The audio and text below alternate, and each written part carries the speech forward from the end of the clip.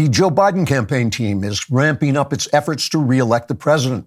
They've already sent out official emails informing Biden that he's president, he's running for re-election, and his name is Joe Biden.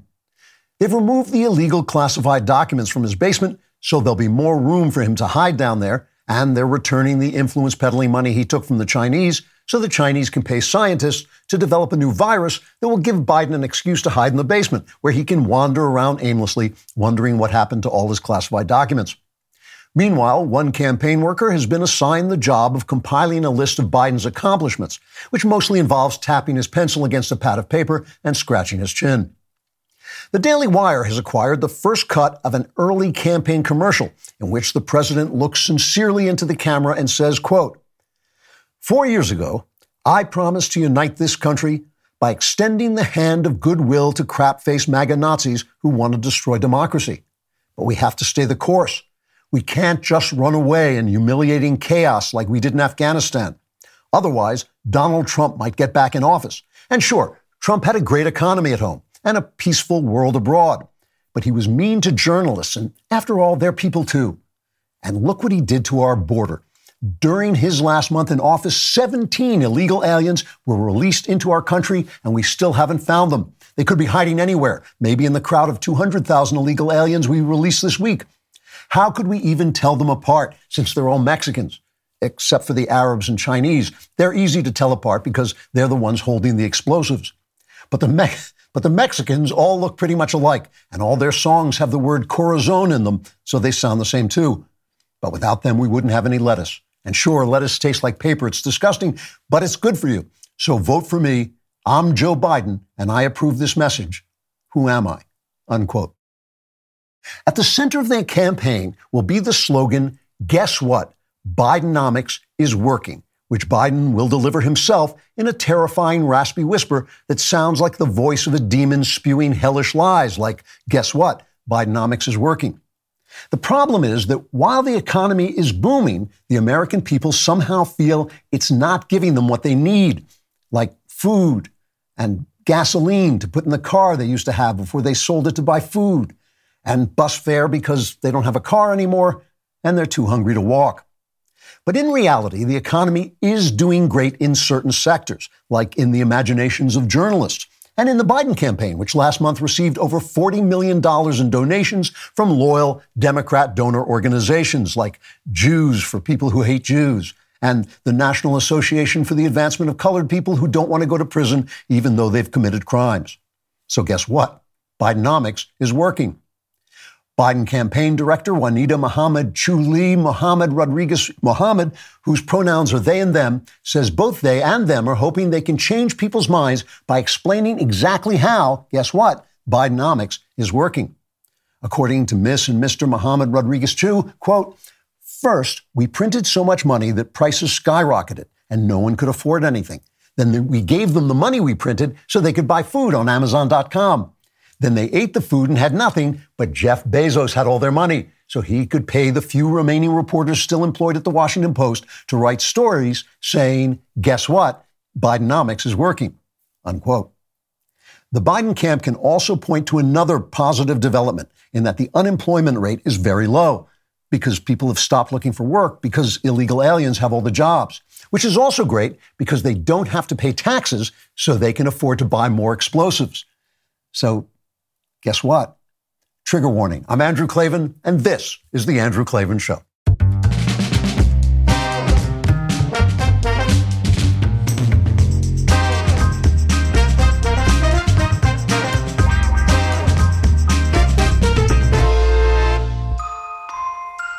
All right, we are back laughing our way through this incredible disaster, but we just keep laughing because we're a little bit insane, probably. We've been driven mad. You want to watch the show, you can watch on YouTube. If you subscribe to the Andrew Klavan YouTube channel, this is my personal YouTube channel. I personally will send you exclusive content, which I will deliver personally to your home, dressed up as a, a communist, so your leftist friends won't get angry at you for getting content from my YouTube channel. If you leave a comment there, we will read the comment. Also, by the way, we put up everything on that and on Daily Wire Plus and on the audio feeds, you can get the interviews. Last week, we interviewed David Mamet. If you haven't watched that, it's a great interview. You really got to watch David Mamet. He's hilarious. This week, we will interview Pearl Davis, a kind of red-pilled influencer, an anti-marriage influencer. And again, if you leave a comment on the YouTube channel and it's absolutely morally disgusting, we will read it on the air because that's how we roll. Today's comment is from Andrew Quinn, 6634. He says, reacting to something I said last week, he says, you either believe there's such a thing as a just war or you don't. Well, I suppose that's true. And I do believe there's such a thing as a just war. I just don't believe there's such a thing as a good war. I think those are two different things. And I believe that sometimes you have to go to war before you actually know whether you're in a just war or not. And having said that and cleared up everything, we can all go home, or we can have today's episode, The Persecution of Donald Trump. Now, for the last couple of weeks, I've kind of been hitting Tucker Carlson for his obviously absurd reports from Moscow. And my general point has been that just because we're bad doesn't mean Russia's not worse. It is worse. But the reverse is also true, that just because Russia is worse doesn't mean we're not bad. We are. And I think that the stuff that Tucker Carlson has said about that is very true. So today I'm going to be talking about something. I'm going to be talking about the news, obviously, all the stuff that's going on. But I'm going to take it from a sort of personal point of view, not from my personal point of view, but personal to all of us, which is I want to talk about how to remain joyful and creative and centered and calm in the midst of rocky times, because we are heading into rocky times. We're already in rocky times. And as the election approaches, we can guarantee that this is going to be tough. It's going to be tough on all of us. And let me remind you of two things. One is that human history has times like this. It's not as bad as it's been other places, but there are good times and there are bad times, just like in your life. And if your state of being is going to depend upon what is happening outside of yourself, if your heart is completely at the mercy of events, you've given away your greatest power, which is the power to live as you please and in your best possible way so that you respect yourself and the people around you get strength from you instead of just running around in panic. The second thing I want to remind you of is that everybody dies. And, at my age, it could be during this show, but for the rest of you, it will happen eventually, which means you don't want to spend your brief time on Earth being miserable because you pass through some of the bad times as well as some of the good times. So let's get started with Chapter 1, The Locusts of Corruption. No one likes to talk about life insurance, but it's incredibly important, and you need to include it in your financial planning this year. Start shopping now with Policy Genius. Find the right policy to protect your family today and give yourself the peace of mind that comes with knowing that if something were to happen to you, your family could cover all their expenses while getting back on their feet. Policy Genius makes it easy to compare life insurance quotes from America's top insurers in just a few clicks. I have tried it. It's incredibly easy to use. You already have a life insurance policy through work, but that might not offer enough protection for your family's needs, and it may not follow you if you leave your job. You need a backup plan. With Policy Genius, you can find life insurance policies that start at just $292 per year for $1 million of coverage. Some options offer same-day approval and avoid unnecessary medical exams. Policy Genius has licensed agents who can help you find the best fit for your needs when they make it this easy. There's no excuse not to do it. Policy Genius works for you, not the insurance companies. That means they don't have an incentive to recommend one insurer over another, so you can trust their guidance. Save time, save money, and give your family a financial safety net with Policy Genius. Head to policygenius.com/Klavan or click the link in the description to get your free life insurance quotes and see how much you could save. That's policygenius.com/Klavan. No one likes to talk about how to spell Klavan, but it's Klavan. Klavan, there are no easy Klavan.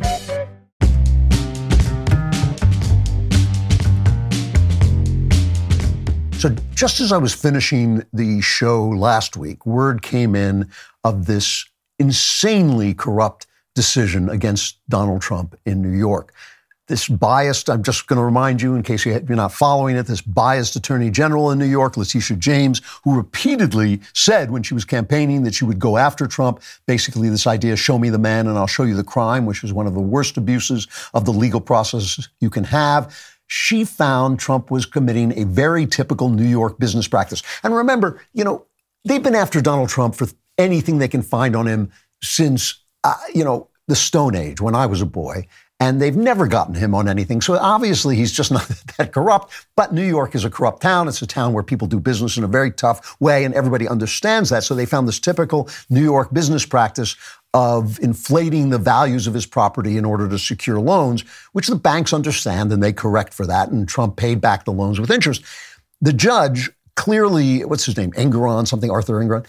Clearly, in my opinion, just completely ideologically corrupt and out for vengeance and out to bring Trump down, reckless in his misuse of the rule of law, declared Trump guilty even before the trial began, ordered him, and then afterwards, as our show was going off the air, he was convicted and they ordered him to pay an amount that it's astronomical, somewhere close to $500 million, like it'll be $455 billion, $1 million by the time it's got interest and penalties and all this stuff. And George Washington University legal scholar Jonathan Turley, who's one of the few people who kind of just speaks about the law and really doesn't take a side, he explained why this decision is so absurd. Cut one. Part of the disconnect here is that you have what will be over $455 million if you include interest. And then on the other side of the ledger, you have zero. There's not a single dollar lost by these victims. In fact, the people that James calls the victims actually wanted to do more business with Donald Trump. They said they made a lot of money and they viewed him as a whale client. They wanted more loans with him. See, this is the thing. I know New York really well. I lived there a long time. This is the way business is done in New York. New York law says that Trump can't appeal this unless he deposits the money with interest in a bank. So it's like $500 million in bail, $455 million in bail plus. So the judge, this Arthur Engoron guy, who really does seem to me, obviously it's only my opinion, but he seems to me to be really ideologically bad guy. The judge barred Trump from taking loans in New York. So obviously there's an obvious attempt to keep this case alive throughout the election, make him look really bad, make it hard for him to spend money. He's made it hard for him to do business in New York. Trump's hot lawyer, because Trump only works with hot women, Alina Habba, is defiant. This is what she said. What they're trying to do between my last case, is put him out of business. It's not going to work, number one. Number two, what they're doing is a scare tactic. Unfortunately, they picked the wrong guy to pick on, in my opinion, because he's strong, he's resilient, and he happens to have a lot of cash. Don't you miss the pre-feminist days when people could make jokes like Alina Habba? Nobody does that anymore. It would be terrible. People would be condemned for doing it. So I, for instance, would never make that joke. Now, here's Trump's statement outside the court. If I weren't running, none of this stuff would have ever happened. None of these lawsuits would have ever happened. I would have had a nice life. But I enjoy this life for a different reason. We're going to make America great again. These are corrupt people. These are people that shouldn't be allowed to do the things they do. And they're using this as weaponization against a political opponent who's up a lot in the polls and always will be, because I'm competing with a man who can't put two sentences together, who doesn't know what he's doing. And we're heading into a third world war because of this guy. You know, when I saw this clip, I was watching the speech he made, and I thought back to January 6th, and I hit Trump pretty hard on January 6th. I wasn't on the air until a couple of weeks later. And I talked about the fact that he had made himself look like exactly what the Democrats accused him of being, which is bad politics, right? I'm a practical person. I believe one of the things about politics is you have to win. And he made it harder on himself to win because he handed this PR triumph into the hands of the Democrats who've been running with it ever since. Oh my God, it's an insurrection. It's a revolution, the worst thing since the Civil War. Obviously, all that is garbage. But still, he put himself in the position where they could do that. But here now, the Democrats have revealed themselves to be exactly what he says they are. And that's even worse because Trump only looked like what what they said he is, but they actually have become the authoritarian, dictatorial, third world kind of banana republic criminals and tyrants that we have always called them. And they are actually what the right-wing, fever swamp calls the Democrats. They actually are. Businesses in New York are now rightly thinking, oh my God, a dirty judge could take my business away to punish me for my political views. And they're absolutely right. The governor, Hochul, is saying, oh, no, this is an exception. This is an exception. If you're law-abiding and follow the rules, you won't be hit. But nobody in New York is law-abiding and follow the rules. That's not how big cities work. So obviously, they're all in danger now. And I wouldn't blame any of them for going out and doing business in Florida where they're not going to have this problem. Now, it would be hard for Trump to overstate the wickedness of what New York did. But of course, he did because he's Donald Trump. He put out a Truth Social post after Putin murdered the opposition leader Alexei Navalny in prison. And Trump said this: the sudden death of Alexei Navalny has made me more and more aware of what is happening in our country. It is a slow, steady progression with crooked, radical left politicians, prosecutors, and judges leading us down a path of destruction. Open borders, rigged elections, and grossly unfair courtroom decisions are, all caps, destroying America. We are a nation in decline, a failing nation, MAGA 2024. Now, the left is making fun of this statement because it's typical Trump hyperbole, but he's not wrong. He's not incorrect. Obviously, Trump is not Navalny, and this is not an assassination. He hasn't been murdered in prison, but the principles are the same. I mean, if I spew hatred at Jewish people and cheer on Hamas, I know no American would ever do that, but that doesn't make me Hitler. I haven't murdered anybody. I haven't started a world war, but it's the principle is in there, right? I am following Hitlerian principles. It's morally abhorrent. It is morally abhorrent to hate people because of their grandfather's DNA, which Hitler did, or the color of their skin. And, people are made in the image of God. You don't hate them for their race. So you're not Hitler, of course, if you say these things, but if you spew hatred at people, you are. And if you are taking the opposition and abusing the rule of law, so now we can't, respect the rule of law in America, you are undermining this country. You're being reckless about this country. You don't have to cozy up to a dictator like Putin in order to say, hey, something is wrong in America. And the thing about Putin that makes him the thing about Biden that makes him so bad is Biden is threatening something, and he really is threatening it with his incredibly politicized Justice Department and the stuff that they're doing in states with the rule of law that Letitia James is doing, that they're doing in Georgia. All of this stuff is threatening something so much greater than Russia has ever had. America was and remains one of the greatest, possibly the greatest political idea in the history of the world, and they are threatening it because they want power, they want more power. And I've explained this before, that what is happening to the Democrats is that during the 60s and 70s,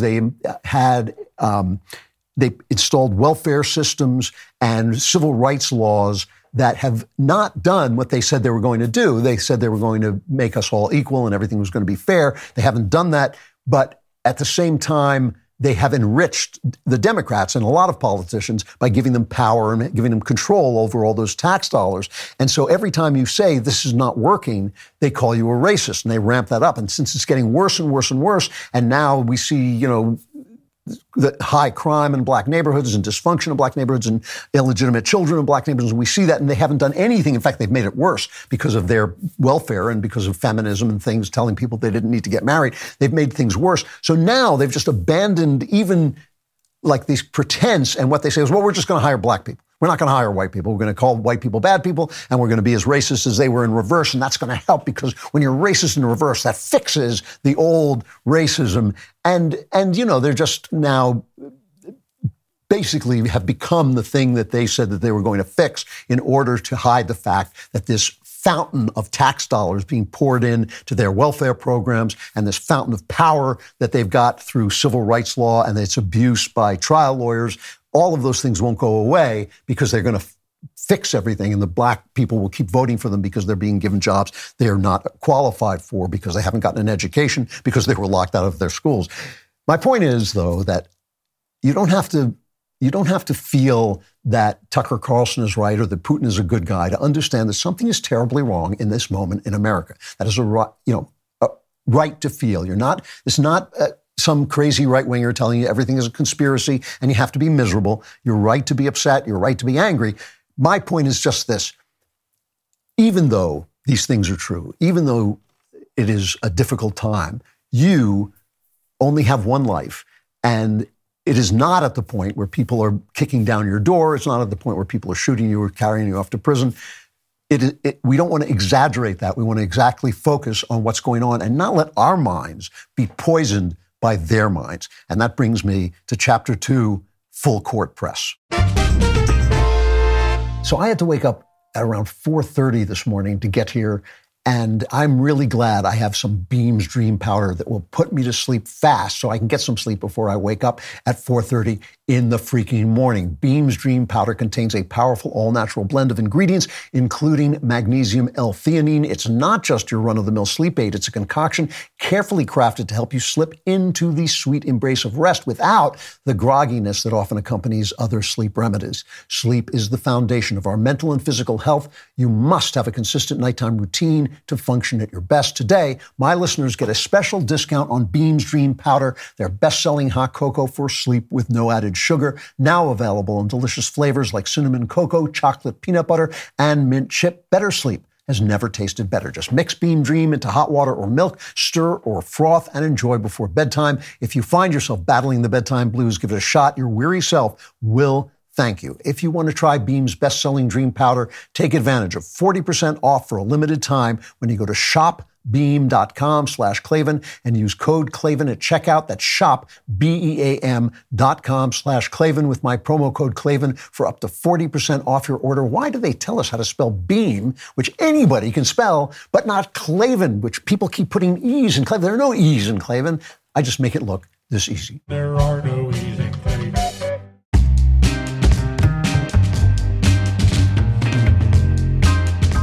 Now, the reason I called this chapter Full Court Press is because our press is a court press the way a jester is a court jester. And they serve the powerful, they disdain the people. And that's what's given corrupt Democrats the arrogance to lie and do the things they're doing because they know the media, and it is a corporate media, the corporations and the media will shield them in order to do business with the government, which is very profitable to corporations. Just to give you an example of this, I want to play my favorite clip this week. In some ways, this is apropos of nothing, but it so perfectly illustrates who our press is, even though it took place on MSNBC. And I try not to pick on MSNBC because they're openly left-wing, but this was just too good to let go. This is a woman from Politico who has a name that's all consonants, like that little elfin villain, Mr. Mxyzptlk in Superman comics. Her name is Heidi Priebla. And she's explaining how evil Christian nationalists, this is their new scare tactic. We used to be MAGA extremists, far-right people. This is people who don't want their children raped. You know, you're far-right. That's far-right if you're not to want your children raped. You know, people who believe in the Constitution, you're a MAGA extremist. Now we're Christian nationalists. This is people who believe in God and are patriots. And she's explaining what it is that makes Christian nationalists especially dangerous on MSNBC. This is cut 18. The one thing that unites all of them, because there's many different groups orbiting Trump, but the thing that unites them as Christian nationalists, not Christians, by the way, because Christian nationalists is very different, is that they believe that our rights as Americans, as all human beings, don't come from any earthly authority. They don't come from Congress. They don't come from the Supreme Court. They come from God. I love the smug look on her face as she expertly delivers this. And by the way, sitting next to her is Michael Steele, who's a very smart man, and he knows he's nodding his head. He knows exactly what crap he's listening to because, of course, it says in our founding documents, we are endowed by our Creator, who actually is not Universal Studios. It actually is the living God. We are endowed by our Creator with our rights. So she's, this kind of smug idiot spreading this thing. And I guess everybody on MSNBC going, rights from God. Wow, what a horrible thing.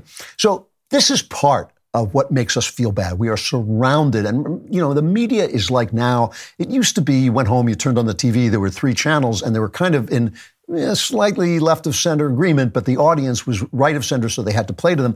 Now we are just surrounded by this like a cloud, and it makes you feel bad because you are being treated badly. You're being told your country stinks. You're being told your religion stinks. It's not all Christians, just Christians who believe their rights come from God which is all Americans. All Americans have to believe their rights come from God, whether they believe it or not. They have to accept that as a premise of the country because it means that there is something higher than the government, which isn't supposed to be going well. So I want to take a look at some of the corruption of the press, and this is some of the stuff that enhances your lousy feelings about what's happening in America. And I think it's important because I think on too many conservative shows, and I consider myself a conservative, on too many conservative shows, they want you to feel that bad thing. It's like a drug. They want you to be addicted to that. And I'm just explaining to this so I can talk against it. This week, Anthony Bobulinski, the former business associate of Hunter Biden, testified before the House Oversight Committee. You may not have heard that, but he did. I'm going to just give you a quick transcript of something he said. He said, "For nearly 4 years, I've tried to tell the American people the truth about serious corruption at the very top of their government. In return, I have been falsely accused of being a purveyor of Russian disinformation, a political surrogate. My continuous efforts to inform the American people of the facts have been actively suppressed by both the United States government and the so-called mainstream media. I want to be crystal clear from my direct personal experience and what I have subsequently come to learn. It is clear to me that Joe Biden was the brand being sold by the Biden family, his family's foreign influence peddling operation from China to Ukraine and elsewhere, sold out to foreign actors who were seeking to gain influence and access to Joe Biden and the United States government. Joe Biden was more than a participant in and beneficiary of his family's business. He was an enabler, despite being buffered by a complex scheme to maintain plausible deniability." And if you listen to the show, you know all about the phone calls he would make and the visits he would do. Now, Bobulinski is incredibly plausible and an eyewitness. He was there at some of these meetings. But if people haven't heard of him, it's because the only person who gave him a full and solid hearing is Tucker Carlson. Tucker Carlson is the guy who had him on, I think, for maybe 2 days running, or at least an entire show. So if I'm right and Tucker Carlson is doing something wrong with his Putin cheering and his Andrew Tate cheering and his nonsense UFO and conspiracy stuff, how bad is NBC and CBS and ABC and the New York Times and the Washington Post that Tucker scooped them on this and covered it when they really didn't? And, I understand it would feel much better. It would make me more popular if I could say to you, well, the news people are bad, but Tucker is great. But that's not the way I feel. That's not what I'm seeing with my eyes. What I'm seeing is that everybody is surrounding you with things that you know in your heart are untrue. And that is a terrible, terrible feeling, except for me, because I'm on a mission from God. But this is happening so openly that you can't help but see it. Remember I told you, I think it was last week, that Catherine Herridge, excellent reporter who worked for CBS, who was homing in on some stories that the Biden regime didn't like because she had some good stuff about Hunter and about Biden's corruption. She was fired in the midst of other layoffs, and people noticed it because she is a great reporter. She's the last reporter you follow, but this is the same network that fired Cheryl Atkinson or forced her out for covering Obama's corruption. And now something even worse has happened. The network grabbed Herridge's personal notes, which could endanger some sources she's trying to protect from the government, and informed her that it would decide what, if anything, would be turned over to her. And SAG and AFTRA, which are far-left unions, are absolutely condemning them for this. And this is like the dishonesty that is now pervasive. And now, even worse of all, it's becoming mechanized with AI. And this is maybe the worst story I'm going to tell you today. Google, whose slogan I believe is "Be Evil." It used to be something else, but they crossed out one of the words. I can't remember, but it's "Be Evil." They've unleashed their new AI, which is called Gemini. And it's instructed to take your requests and make sure that you are schooled in its replies with its racially diverse replies. In other words, it will not give you what you ask it for. It will give you what you ask it for as it should be. So if you tell it to give you a picture of George Washington, you get something like this, where George Washington is a black guy, as we all know, of course, he was. And Google has paused the AI because they were called out in so many things. I mean, it's just ridiculous. You ask it for a picture of the Pope, it gives you a black Pope. There's never been a black Pope. You ask for a hockey player, it gives you a female hockey player, which is hilarious. Google says, we're trying to correct it. It says Gemini's AI image generation does generate a wide range of people, and that's generally a good thing because people around the world use it, but it's missing the mark here. This is from Jack Krawiecki, everybody, they're all Mr. Mixopoutilic. They all have consonants in their names. He's the senior director for Gemini Experiences, but he's full of it because this is the same guy who once tweeted, "White privilege is effing real. Don't be an a-hole and act guilty about it." You should act guilty about it. Do your part in recognizing bias at all levels of egregious. Now remember, this bias that is at all levels of egregious is simply the failure of their programs. That's what it is. It's not bias at all levels. People are perfectly welcoming now. I think, people want black people to come and work with their firms because of all the lawsuits. So they're perfectly welcoming, and this is just a way of protecting this mountain of money that they get from Great Society programs, Great Society and following programs. So this guy is full of it. Here's Jenai, who works on Gemini. She has her title is something like Expert in Responsible Innovation and AI Ethics, because we're living in George Orwell. Here's what she said about putting together a diverse staff, cut 16. I treated every member of my team the same and expected that would lead to equally good outcomes for everyone. That was not true. I got some feedback that a couple of members of my team didn't feel they belonged because there was no one who looked like them in the broader org or our management team. It was a wake-up call for me. First, I shouldn't have had to wait to be told what was missing. It was on me to ensure I was building an environment that made people feel they belong. It's a myth that you're not unfair if you treat everyone the same. So first they hide this thing. They don't tell you that it's going to make George Washington black. Then they get called out for it and they say, we're pausing it. We're going to fix it. But they're lying, because the lie is not that George Washington was black. That's just a stupid falsehood. The lie is DEI. The lie is that you should treat people unfairly, as this lady says, because you can fix bigotry in the past by being bigoted in the present, which is absurd. The people who suffered the worst indignities in the past are dead. What you are doing now is penalizing innocent people for things that were done by people who are dead, right? And who were living in a culture that was, basically shaping their opinion. DEI is a lie. The efficacy of DEI is a lie. And let me tell you something. Elon Musk and, Bill Gates are not going to be hurt by DEI. Nobody was going to say, I'm sorry, you have to be a black person now. We have to get rid of you and have a black billionaire. No, only working class people, white people, are going to be hurt by this because they don't have the power to strike back at these idiots who are only defending their interests, which is the interests of having these programs in place that help trial lawyers, that help Democrat politicians, that bring in all these tax dollars and make the government bigger and stronger. DEI is a lie because it is racist, okay? Racism, this is the thing. Racism is a lie, and when you are confronted with racism, it makes you racist too. People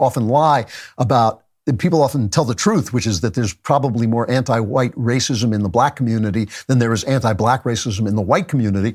But yeah, you can understand that. Blacks have been treated badly historically in this country, and you can see how that resentment builds up. That's what happens. Douglas Murray wrote about this in his book, The War on the West. You probably know him from his recent Israel coverage, but he's a terrific writer, good guy, very, very smart.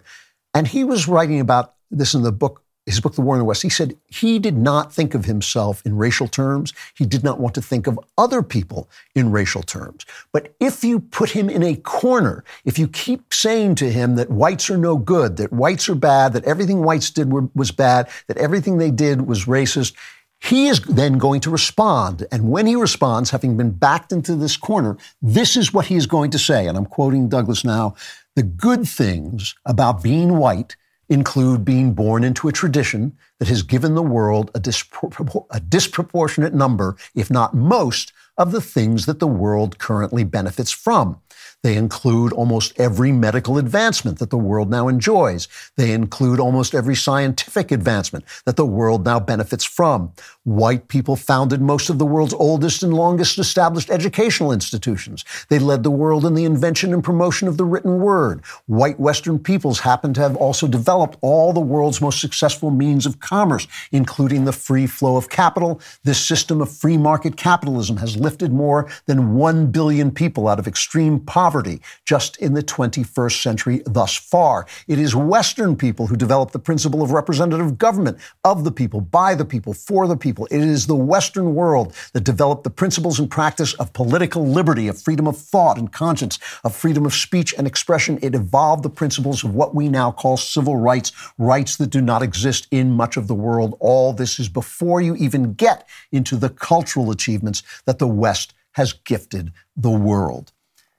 Now, white people would be justified in saying that confronted with bigotry. And that's where I don't want to live. I do not want to live in this place. First of all, I believe Europe was at its height, was the greatest culture that mankind has yet seen. I don't believe it was that because the people in it were white. They were all different races. The Spanish were different from the French, and the French were different from the English, and they're different today. They're different people. But the situations historically, climactically, chance-wise, all kinds of different situations went into building this culture. To say, oh yeah, it's because they were white, is stupid. I mean, read some Thomas Sowell. He explains this really brilliantly. But Murray's point here is not that white people are great and everyone else stinks. It's that if you want to play that game, it's going to blow up in your face. And this is true of us too. If we get so angry that we retreat into racism because they are treating us in a racist manner, we are going to lose our joy.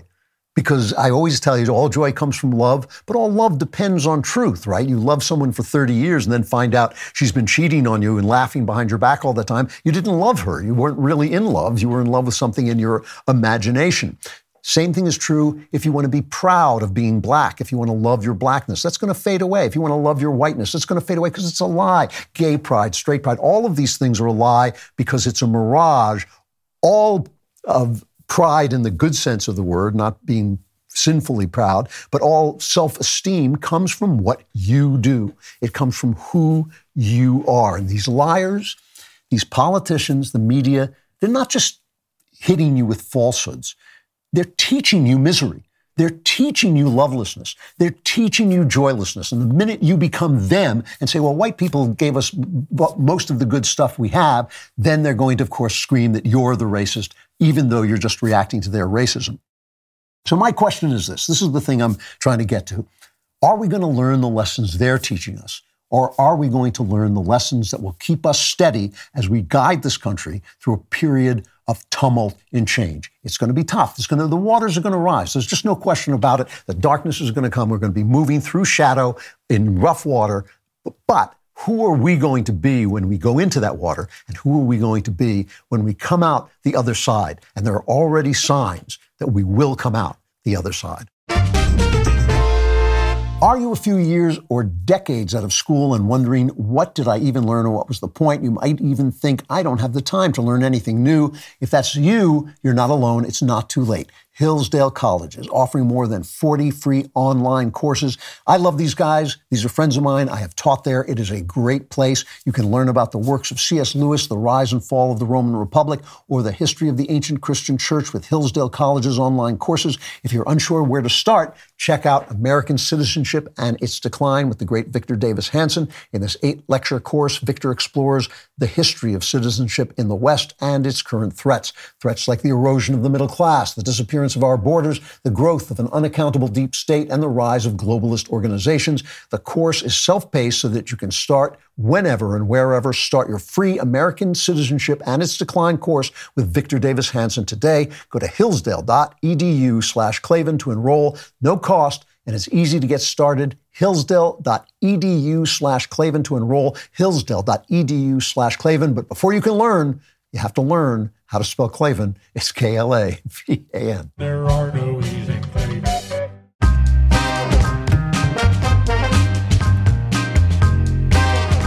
Chapter 3, Signs of Spring. So, to begin with a sad story, a couple of weeks ago in New York in a hip hotel called the Soho 54, a prostitute was beaten to death with an iron, beaten and strangled to death. She was a mom. She was working as what they politely call an escort. This is in New York City. Police in Scottsdale, Arizona, spotted a man named Rod Al-Mansouri wearing the woman's distinctive leggings. They questioned him. They found he had allegedly committed a string of crimes against women, an attempted carjacking where he allegedly stabbed the woman, a stabbing of a woman in a bathroom. And he was arrested for assaults in Florida and Texas, and he's never been put away for those, but he confessed to the police of some of these crimes, and he confessed to the Soho killing. So now New York City wants to extradite him to try him there. This is Maricopa County Attorney Rachel. This is a county attorney, so she's like the DA. Rachel Mitchell says no, she's not going to extradite this guy to New York because the DA there is Alvin Bragg, is cut 4. Having observed the treatment of violent criminals in the New York area by the Manhattan DA there, Alvin Bragg, I think it's safer to keep him here and keep him in custody so that he cannot be out doing this to individuals. So Bragg, of course, I mean, this is humiliating that one sovereign state will not extradite a murderer, or an alleged murderer, to another state because that state might let him go. That's what she's afraid of. Everybody knows it's true. He's a George Soros DA. Soros spent $40 million helping to plant 75 of these creeps around the country with the idea that too many people of color were being arrested. There's that racism again, right? It's not a question of what color you are. It's a question of what crime you committed. And we know there's high crime in the black neighborhoods because of Democrat policies, in my humble opinion, but they don't want to get rid of those policies. They cannot admit those policies are bad because the money they bring in and the power, political power they give them. But according to Matt Palumbo at the New York Post, this tide, the Soros tide, is starting to recede. At least 10 of these Soros clowns have either been removed from office or hobbled in some way. Some of these are pretty high profile. Marilyn Mosby in Baltimore was voted out and is awaiting sentencing on fraud and perjury charges. Kim Gardner was forced to resign in St. Louis. Chessie Boudin, you probably remember, was recalled in San Francisco, of all places. So some of this stuff is beginning to pull back. Harvard.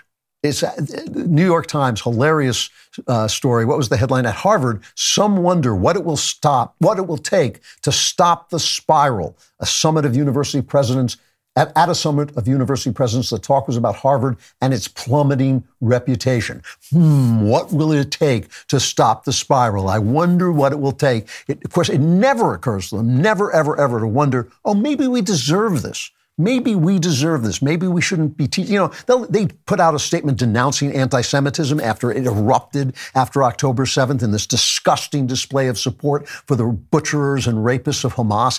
So suddenly Harvard was, and Claudine Gay, of course, was chased out she couldn't answer the question whether anti-Semitism was a bad thing or not, basically.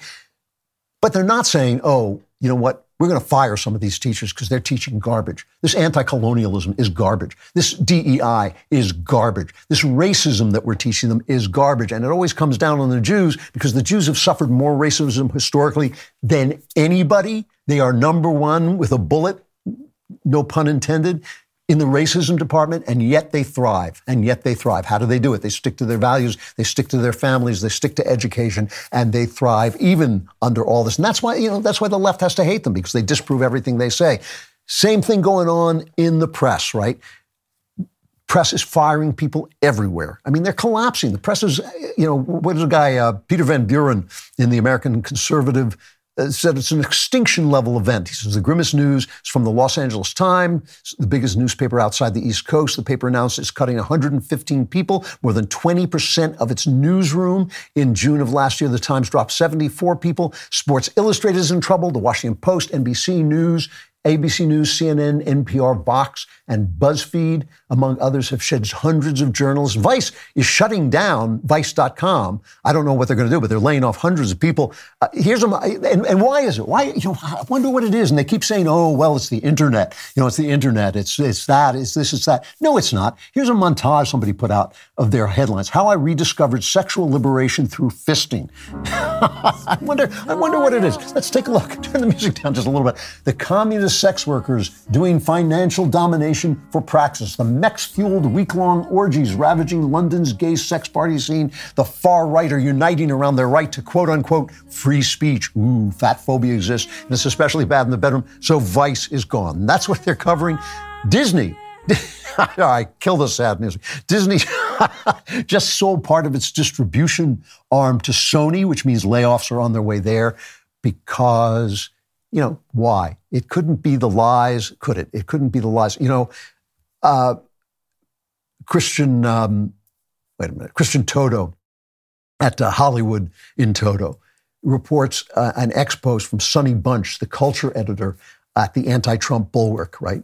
And he says, Bunch says, I know there's a long chain of people. It's Christian Toto reporting on Sonny Bunch, who's at the anti-Trump Bulwark. Sonny Bunch says he got a DM from a Disney exec. And this is what the Disney exec said. Let's see if you can find the flaw here. This is a Disney exec talking. Everyone says it's the movies, stupid, which is an easy thing for people to say. Why is Disney losing so much money? More appealing movies are a great way to jump the political issues, but more and more our audience, or the segment of the audience that has been politicized, equate the perceived messaging in a film as a quality issue. They won't say they find female empowerment distasteful in the Marvels or Star Wars, but they will say they don't like those movies because they are bad. So make better movies becomes code for make movies that conform to regressive gender stereotypes or put men front and center in the narrative, which is what you're seeing now and what Bob Igar's pivot is about right now. So let's start with this.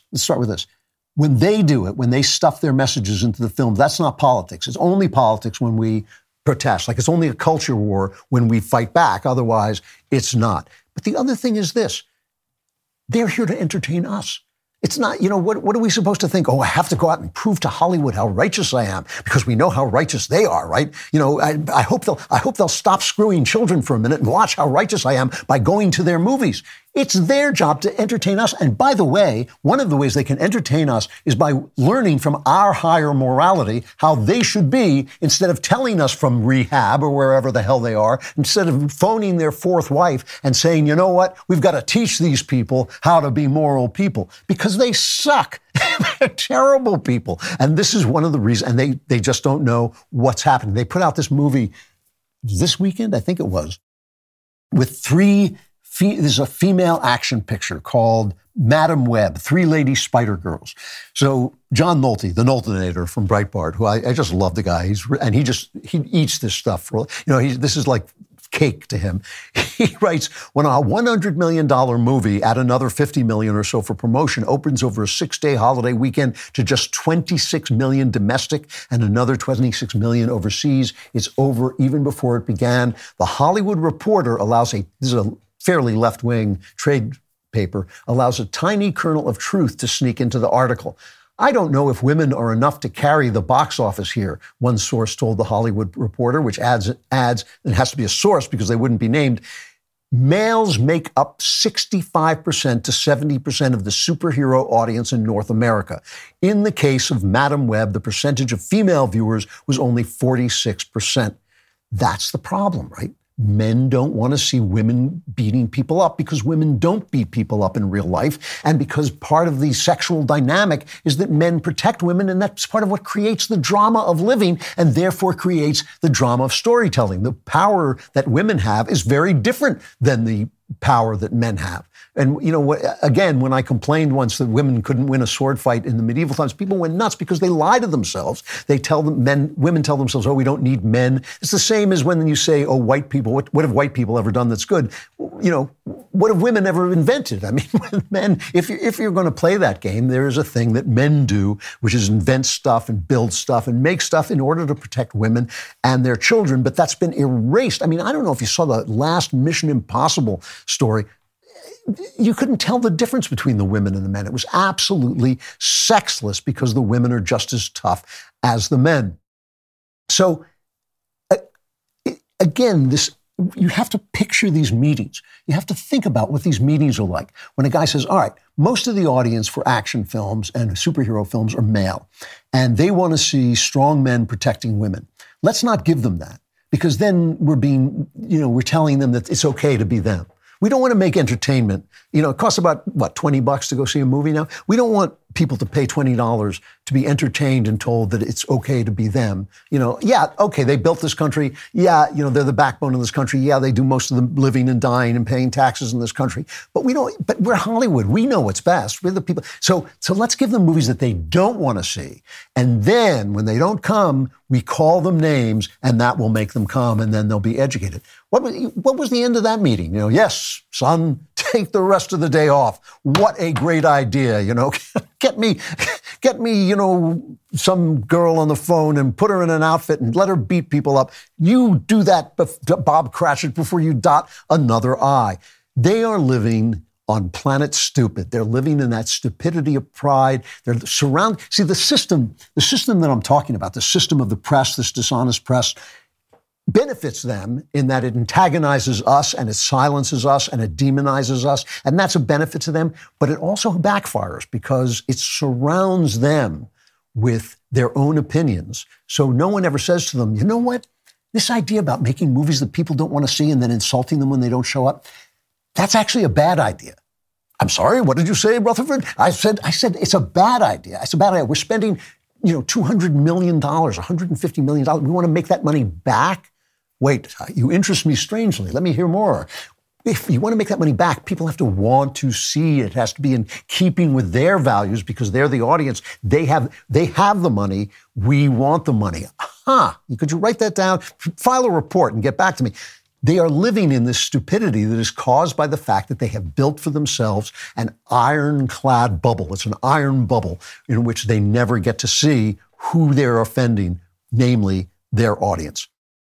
Now, the plan to save their civil rights structure that feeds trial lawyers by having them sue perfectly innocent people, that destroys the right to associate with anybody you want to, even if you're a bigot, that the welfare that has made black people and other poor people dependent and has encouraged and subsidized single-parent homes, which means increasing crime, which means get more people being put in prison, which means George Soros sitting around saying too many black people are in prison. They do not want that to go away. So all they're going to do is hammer you and hammer you and hammer you with the fact that it's your fault. You're not seeing what you're seeing. You're not who you should be. It's all your fault that their plans failed. Now, does that mean that it's going to work? Of course it means that it's going to collapse. My point is, in this chapter, it is collapsing as I'm talking.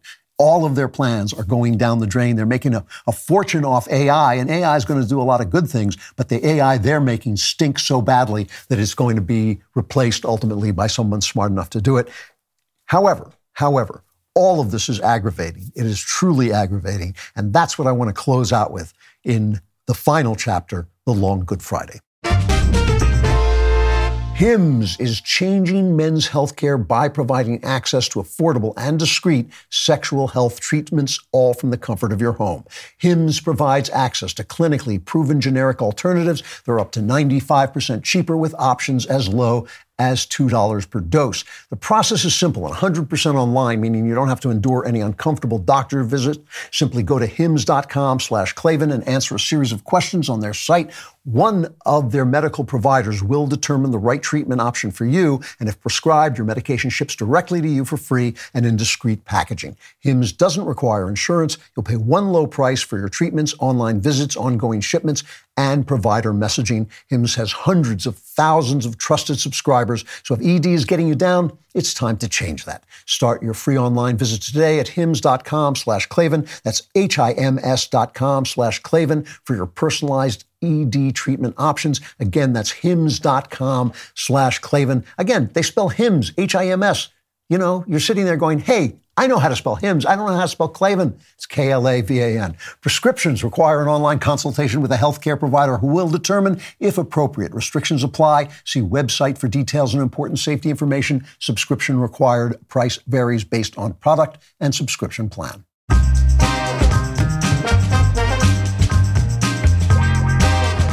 So this is Lent, and I'm fasting by not going to any Hollywood movies or reading the New York Times. It's very painful for me, but I'm somehow getting through. But Lent, as you know, ends with Good Friday. It ends with Easter, but Good Friday is the day of the crucifixion. And I think about Good Friday a lot, not just during Lent. I think about it all the time because on Good Friday, Christ was crucified, and the people who followed him and believed in him and loved him and received love from him and saw him do things that no one had ever done before and no one has done since were devastated. They were crushed, right? I mean, even though he had told them again and again, 3 days I will rise, they had no idea what that meant. How could they? How could anybody know what that was going to mean?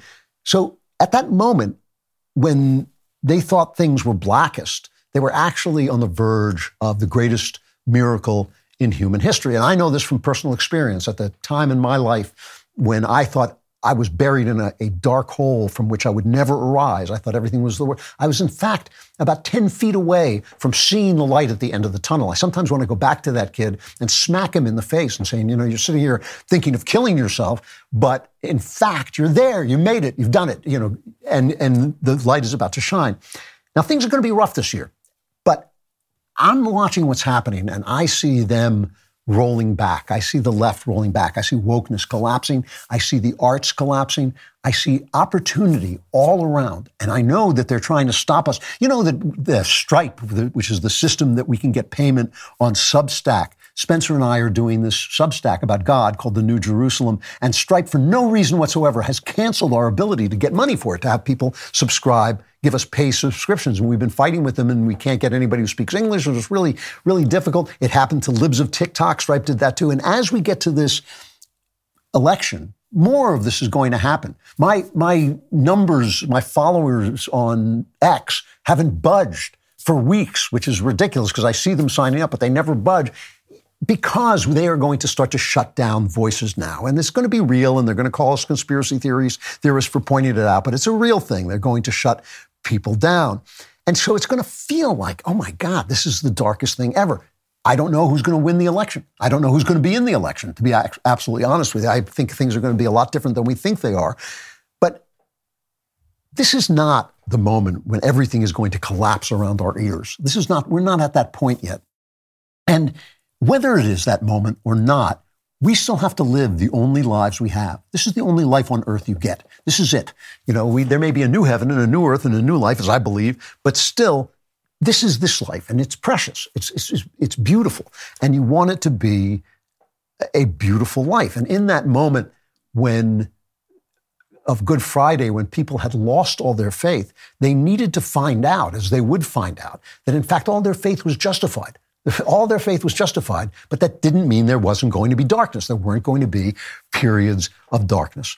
So I'm saying this because I know there are a lot of voices on the right that are furious and are racist. Last week I did I thought a really funny satire about the Black national anthem, and most people got it, but there are a few voices in there that kind of responded with racism, like, screw the blacks. And that's not what I was trying to say at all. What I was trying to say is, no, when Black people are told we're going to play the Black national anthem, their response should be, we have a national anthem. It's the Star-Spangled Banner. And that's the national anthem that guarantees the rights that we want. So when we say that we're not getting our rights, they're American rights. They're defended. They're given by God, but they're defended by America. That's why we respect the flag. That's why we stand for the national anthem. That's why there is no Black or Jewish or Polish national anthem in America. We have one because we are one people made out of many people. So I'm saying the opposite of this because I know for a fact that living in hatred and reactionary hatred will make you miserable, right?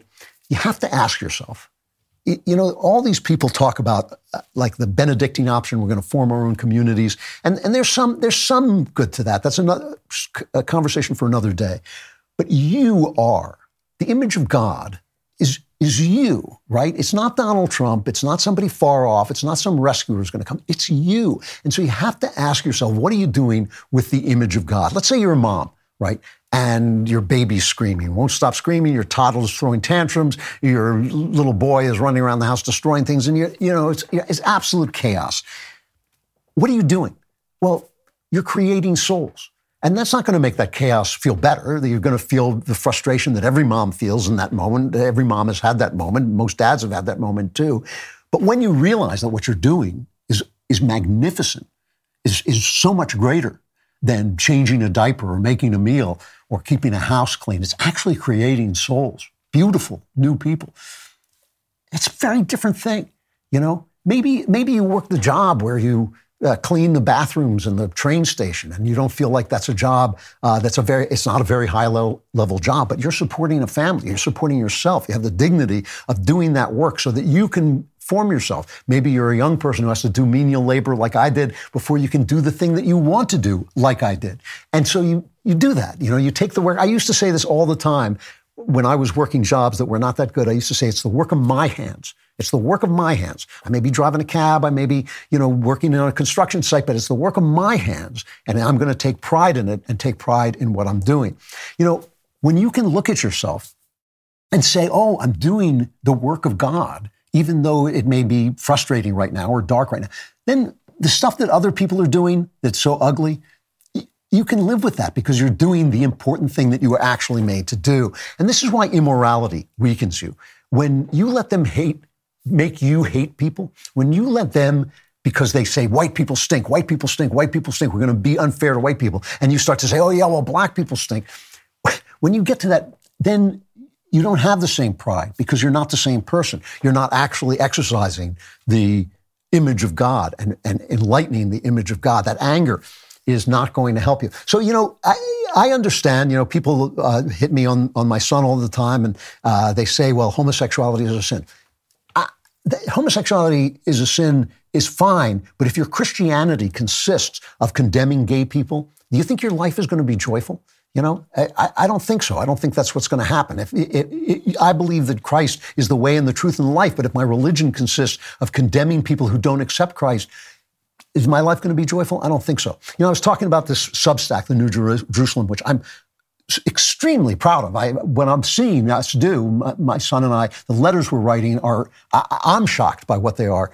And one of the things I talked about in one of my letters was I talked about the fact that they used to call Christianity the way. And when you think of it that way, it really changes how you understand it. All the moral orders, like don't commit murder, don't commit adultery, they stop being like sort of don't be naughty or the sky daddy will punish you, and they become disciplines of the soul that teach you about the reality of other people, which is the beginning of love. That's how you learn to love, is by learning that other people are different, other people have other sins than your sins, and you're going to love them in that sin at that same moment. You're going to find out, the same thing is true of charity. The poor you have always with you. You're not solving the problems of the poor by giving charity. You're teaching yourself that other people are more important than that coin you're grabbing in your hand. The least popular of Christ's commandments, judge not. And yes, he did say it, and yes, he did mean it. It's that condemning the sins of others don't advance you in your struggle to become the image of God inside you, And communion is part of the way too, taking the bread and wine and understanding that it becomes the body of Christ and understanding that everything we're doing, every single thing we're doing is about God. The way is a way of seeing. And what you're trying to see is you're trying to see what God sees when he treats the good and the bad alike, when he shines his sun on the just and the unjust alike. And what Christ said is, I have told you this so that my joy may be in you and your joy may be complete. And joy isn't happiness, joy is gusto and thinking, yes, I'm back at my job, which is so important because I'm creating souls, because I'm feeding a family, because I'm doing work that gives me dignity by supporting me, because I'm loving somebody in my life, because I'm giving them that love. That's where the joy comes from. It's the vitality of living. Don't let these guys take it away from you. I know who they are. I see who they are. I'm not blinded to the wickedness in our country right now. I'm not being Pollyanna. I'm not saying it's not there, but do not let them infuse their hate in you. Do not let them destroy your joy in living. And if that is happening to you, do what the wise men did in the Bible. Go home by another way. All right? Ask yourself, what am I doing with my life? What does my life mean? What does the work of my life mean? And focus on that, because we're going into rough waters and we want to come through it in the image of God. The time to join Daily Wire Plus is here during our President's Day sale. President's Day is gone, but not the sale. Right now, get 30% off your Daily Wire Plus annual membership with code DW30 at checkout. Your Daily Wire Plus membership is your exclusive backstage pass to engaging conversations with the smartest and most trusted talent in America and all the other guys as well. It's your front row seat to the Daily Wire's upcoming hit movies and series like The Pendragon Cycle, Mr. Bertram, Snow White and the Evil Queen, and more. more. It's your inside access to ad-free, uncensored news and opinions that truly matter to you. So why wait? This is your chance to experience it all and more for 30% off during our President's Day sale. Go to dailywire.com/subscribe and use code DW30 at checkout. Klavan clapbacks. This is Russia. This is China. This is what you've been reading about all your lives, and it's happening right here in our country. That was cheerful. Klavan clapbacks, both are spelled with a K, Klavan and clapbacks at dailywire.com. Write in whether you agree with me or whether you're correct, and we will try and read your letter. This is from MJ, Dear Mr. Klavan. Recently in the Backstage episode, Candace Owens asserted that women shouldn't vote because they're more emotional and less rational than men, and you agreed. I can see why many conservatives are coming to this conclusion, since many young women are falling for wokeism and voting for liberal leaders and policies. But I think this reveals that society has failed in their moral education rather than being evidence that women are inherently irrational. Best regards, MJ. Well, that's a perfectly good point. And I want to say first that when I say this, I'm half joking. And the reason I say I'm half joking is I believe the logic of America insists that women be able to vote. And the part in which I'm not joking is I do believe that women not only want to be taken care of, but need more taken care of because of children and because some of the things they do don't earn the money that men can earn because they're spiritual things. They're more important in some ways than the things we pay people for, right? We pay comedians $1 gazillion. We pay cops thousands of dollars. You know, we don't really, capitalism actually doesn't judge whether something is worthy of the money it pays. It just gives you the money that you can get. And so so that women need more protection, and so they vote for more protection. They vote for bigger government and less freedom. But the thing that is that they should be getting that protection and surrendering some of that freedom to their husbands. And the problem is the failure of marriage. This is why Obama put out that thing that's now been scrubbed from the internet. Remember the life of, what was it, Julie? The life of somebody, some girl, where he was just going to, Barack Obama was just going to give her things for her whole life. She didn't need a husband. She just needed the government to give her things. That's why they want to break up marriage. This is what Karl Marx said. He said, we've got to get women out of the home because the home is a bulwark against the great state, which is going to save us all. And so when marriage falls apart, women's votes become worse than useless. And so that's the problem. And it is a really big problem. And if there were no women voters, there'd be no Democrat presidents. I mean, every Democrat president was elected in some sense by women. I think there may be one exception in that, but I'm not sure. But so that's the thing that I'm saying, and I'm saying it half jokingly. I don't actually believe that women should lose their votes, but I do think we've lied so much about what women are and what men are, and we've told people that if you don't agree with the lies, you're a bad person. And that's a very crippling thing that's happened to our society. You know, I see these poor women dressing like hookers and wondering why they're not happy and wondering why they don't have the lives they want. And I think that those women are going to vote badly. They're going to vote for more government. We're going into member block. Become a member today, and then you can have your block because you like blocks. So go to dailywire.com/subscribe. Even I don't know what I'm talking about. Go to dailywire.com/subscribe. Use code Klavan at checkout for 2 months free on all annual plans. If you have not subscribed, sorry, you're done for. It's Klavanlessness time. But the rest of you, come to member block.